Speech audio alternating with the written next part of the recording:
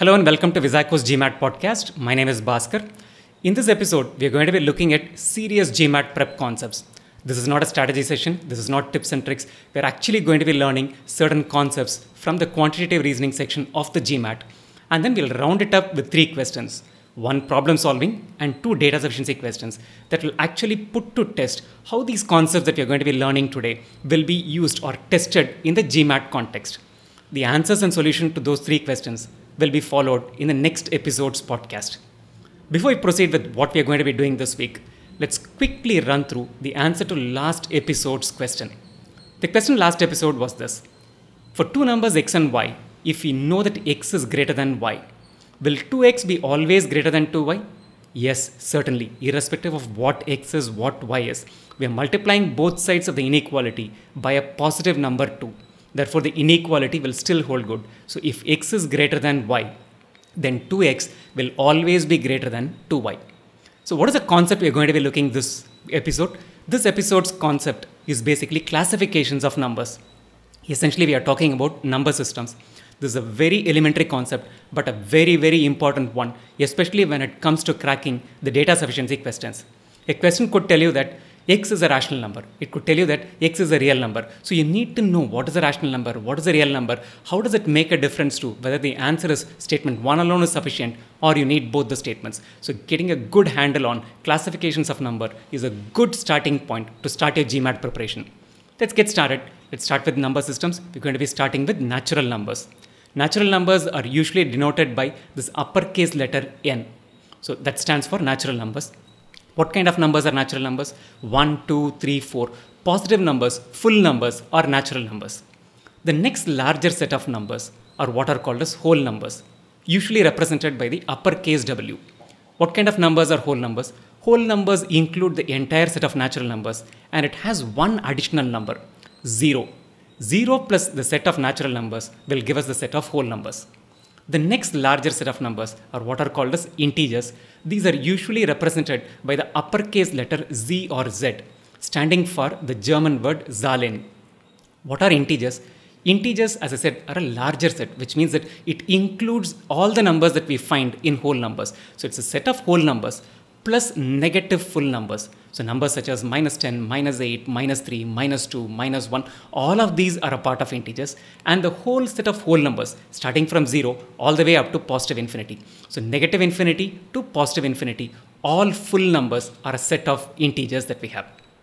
The next larger set of numbers. Is there any other numbers other than the integers? Certainly yes. Between 1 and 2, there are numbers such as 1.5 or their fractional equivalent, which is 3 by 2. So fractions or rational numbers is the next larger set of numbers. Let's start with the definition of what a rational number is. Definition of a rational number basically goes this way.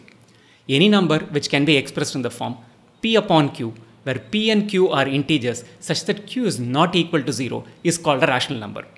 I said rational numbers are a larger set over integers, which means that can integers be written in the form of fraction? Yes, integers can be written in the form of fractions with the denominator being equal to 1. So let's say an integer 7 is 7 upon 1. An integer minus 7 is minus 7 upon 1. So rational numbers are basically fractions where p and q are integers and q is not equal to 0. Q not equal to 0 because anything upon 0 is not defined. Now we'll also look at what kind of a decimal expansion will be there for a rational number.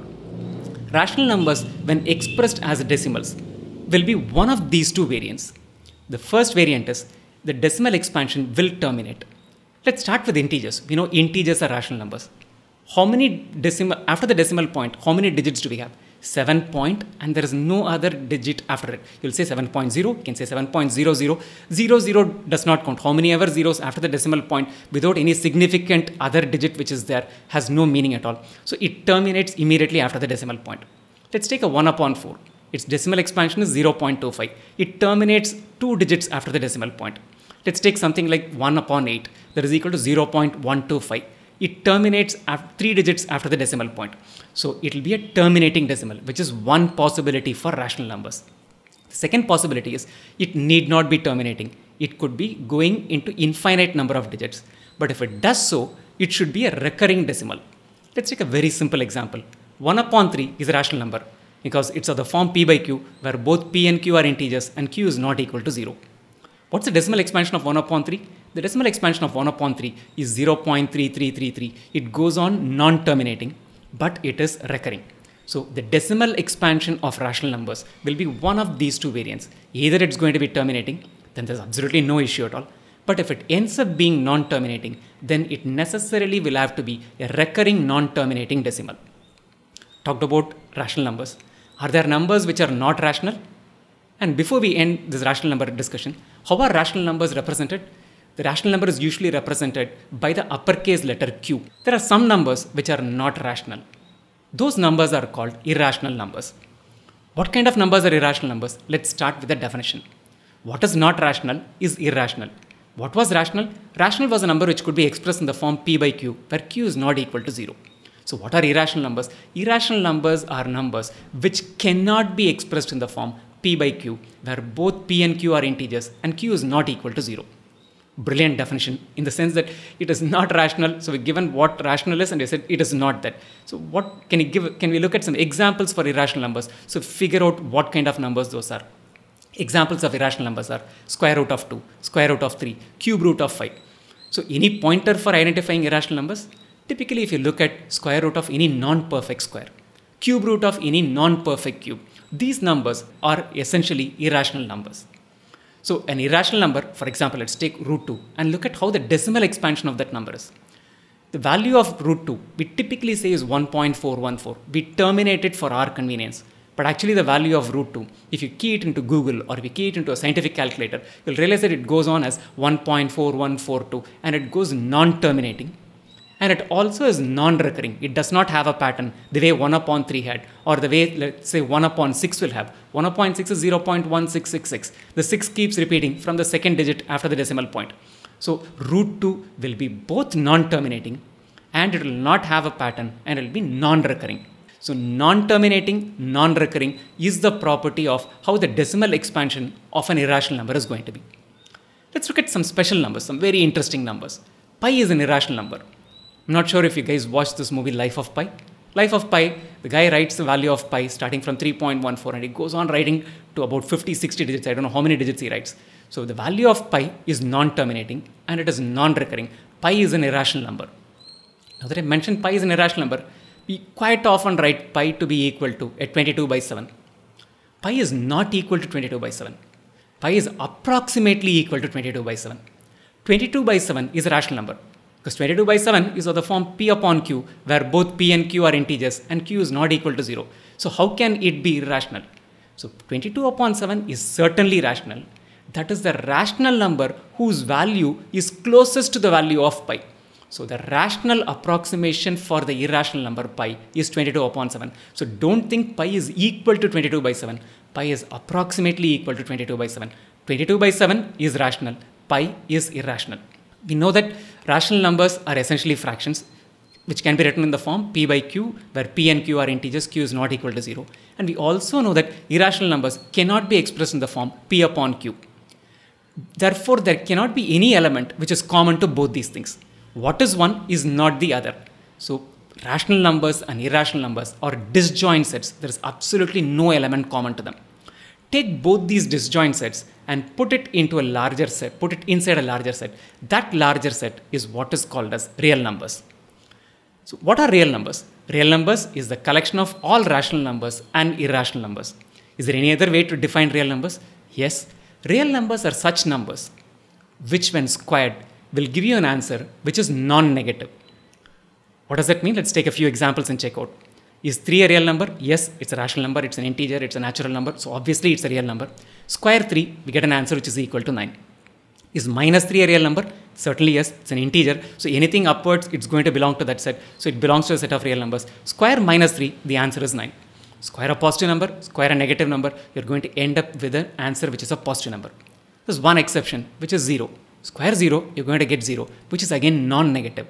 So real numbers are such numbers which when squared are going to give you an answer which is going to be non-negative. So are there numbers which when squared are going to give you an answer which is negative?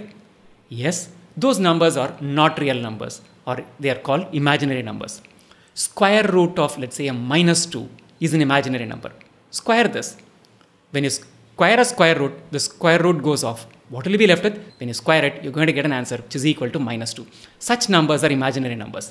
From a GMAT perspective, you just don't have to worry about imaginary numbers at all. GMAT restricts the entire discussion and testing only to real numbers. Right? Now, got an idea about the different types of numbers. I'd like to leave you, before we move on any further into the classification, with this one idea about how we can remember this. Think of a bullseye. Think of a set of concentric circles. The innermost circle will be natural numbers. The next outer circle is whole numbers. The next outer one are integers. The next outer circle will represent rational numbers. Then draw one circle by the side of it, outside of this bullseye circle or the concentric circles. Call that as the irrational numbers. Put both these circles into a larger circle. We'll end up getting the circle that comprises real numbers.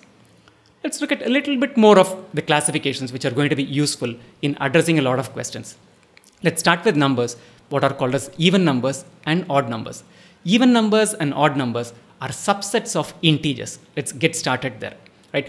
4.2 cannot be an even number. Even numbers are subsets of integers. So what are even numbers?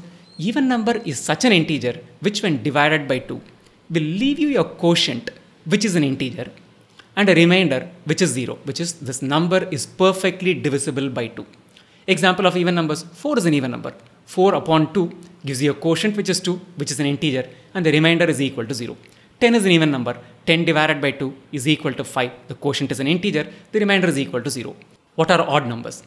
Odd numbers are such integers which, when divided by 2, will leave you a remainder which is equal to 1. 3 divided by 2, the quotient is 1, the remainder is 1. So 3 is an odd number. 7 divided by 2, the quotient is 3, which is an integer, but the remainder is 1. So any integer which, when divided by 2, leaves you a remainder of 1 is called an odd integer. Is 0 an odd integer or 0 an even integer? Let's divide 0 by 2 and see what we get. 0 divided by 2, the quotient is 0. So the quotient, is it an integer? Yes. What is the remainder? 0 divided by 2, the remainder is 0. The quotient is an integer, remainder is 0, which means that the number has to be an even number. So 0 is an even integer. So odd integers are integers which will leave a remainder of 1 when divided by 2. Even integers are integers which will leave you a remainder of 0 and a quotient of an integer when divided by 2. 0 is an even integer. Let's also look at one more classification which is going to be very useful. Classifying numbers as positive numbers and negative numbers. Let's say x is a positive number. When you add a positive number to another number, the value of that number goes up. Let's say I'm going to take an example of x to be equal to 1. I'm going to add 1 to 5.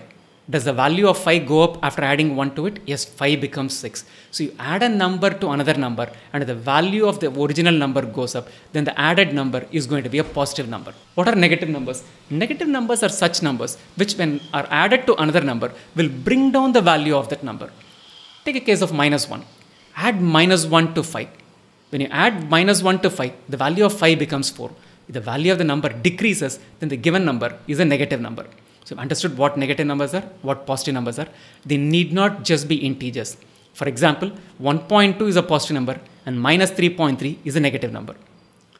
The question that we had for odd and even integers, the same question I'm going to ask in the context of positive and negative numbers. Is 0 a positive number or a negative number? You add 0 to a 5. Does the value of 5 increase or decrease? No, it remains unchanged. So 0 can neither be negative nor be positive. 0 is an even integer.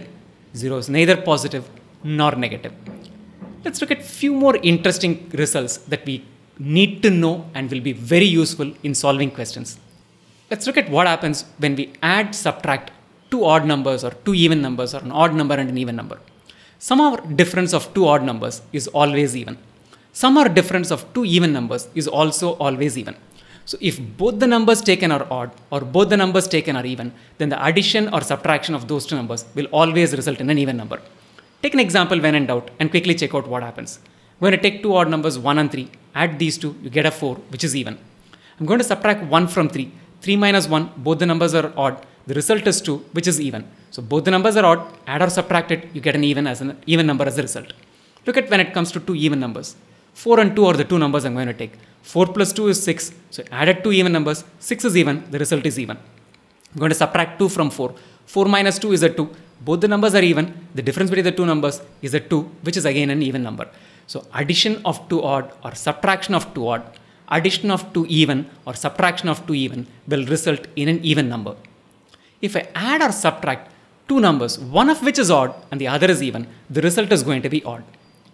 Let's take one even, one odd. 2 is an even number, 1 is an odd number. 2 plus 1 is 3, which is odd. 2 is even, 1 is odd. 2 minus 1 equals 1, which is also odd. So addition or subtraction of two numbers, one of which is odd, one of which is even, is going to result in an odd number. What happens when it comes to multiplication? Multiply any number of odd numbers. All of them, if they are odd, the result is going to be odd. 3 times 5 times 7. 3 times 5, 15. 15 is odd. 3 times 5 times 7. 15 times 7, which is 105, which is also odd.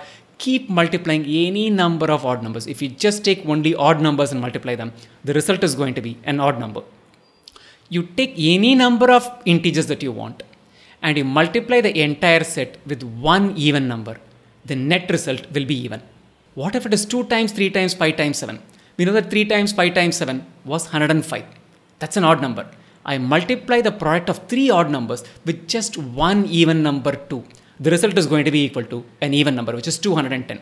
So you might have 100 odd numbers and you might multiply that with one final even number. The product of these 101 numbers will be an even number. So if you have only odd numbers and you multiply them, you're going to get odd number as a result. If you have a mix of numbers and if you find even one such number is an even number, the result is going to be an even number. Let's look at what happens when we multiply positive and negative numbers. Product of two positive numbers is always positive. Product of two negative numbers is also positive. If both are positive, both are negative, the final result, the product, is positive. If one number is positive and one number is negative, the net result is going to be a negative number. We'll do 3 questions, one of which is a problem solving question, and 2 questions which are data sufficiency questions. We'll discuss the answer and the solution in the next episode. Put pen to paper to note down the question right away. Start with the first question. It's a problem solving question. Which of the following numbers is irrational? Right? Quickly recollect what is the definition of irrational numbers, what are pointers to identifying irrational numbers, and basically what is the decimal expansion of an irrational number. So they should quickly run at the back of your mind so that you know we are ready for this question. Answer option A is square root of 20 upon 45. Answer option A, the number is square root of 20 upon 45. The entire fraction is under the root. Answer option B, it's again a fraction. The numerator of the fraction is 7 root 3. The denominator of the fraction is square root of 27. So option B is 7 root 3 upon root 27. Answer option C, it's a fraction. The numerator is 1. The denominator is square root of 64. So the number in answer option C is 1 upon root 64. Answer option D, it's again a fraction. The numerator is 7. The denominator is 3.1. So the number is 7 upon 3.1. Answer option E, it's again a fraction under a square root. Square root of 36 upon 63. The entire fraction 36 upon 63 is under the root. So answer option E is square root of 36 upon 63. Use all the properties we were discussed about rational and irrational numbers. Figure out which among these 5 numbers is an irrational number. Only one number is an irrational number. Let's move on to the second question. This is the data sufficiency question. I presume you know how the data sufficiency questions work. If you're not sure, watch our video on YouTube as to how to solve data sufficiency questions and get a good handle on the 5 different answer options. Our YouTube channel is youtube.com/Wizako, Wizako. Right? Go to the data sufficiency section. There's a 30-minute video which will give you a good starting point to understand how data sufficiency works. Right? Once you got a handle on it, come back to this question. This is the question number 2. The question stem reads as follows. Is the positive number x an integer? I'll repeat the question stem. Is the positive number x an integer is the question. Statement 1 is 5x is an integer. 5 times x is an integer is statement 1. Statement 2 is x upon 5 is an integer. I'll repeat statement 2. It is x upon 5 is an integer. Question number 3 is again a data sufficiency question. I'll start by reading the question stem and then follow it with the 2 statements. The question stem reads as follows. If A, B, and C are non-zero numbers, how many of these 3 numbers are positive numbers? So the last one dealt with whether a number is an integer. Here we are talking about whether numbers are positive numbers or negative numbers. The concepts that you have learnt about classifications of numbers comes of use. I'll repeat the question system again. If A, B, and C are non-zero numbers, how many of these three numbers are positive numbers? Statement 1, A plus B plus C is greater than 0. The sum of these three numbers is positive, is what statement 1 is. Statement 2 is the number of negative numbers is more than the number of positive numbers among these three numbers. Among the three numbers A, B, and C, there are more negative numbers than positive numbers, is what statement 2 is. Right? Run through all these three questions. You can send in your answers through email to us to learn, LEARN, at visaco.com. In the next episode, the episode is going to focus on discussing these three questions in depth. Before you leave, I want you to do two things. One, just youtube.com/visaco. Subscribe to it and turn on notifications. We have a lot of useful videos to help you with your GMAT preparation. Second, you can sign up as a trial user at wzko.in/core, CORE. Right, I'll repeat the URL again, wzko.in/core. Sign up as a trial user, get started with statistics and average, and build momentum to your GMAT preparation. Until next time, stay healthy, stay safe, and stay motivated.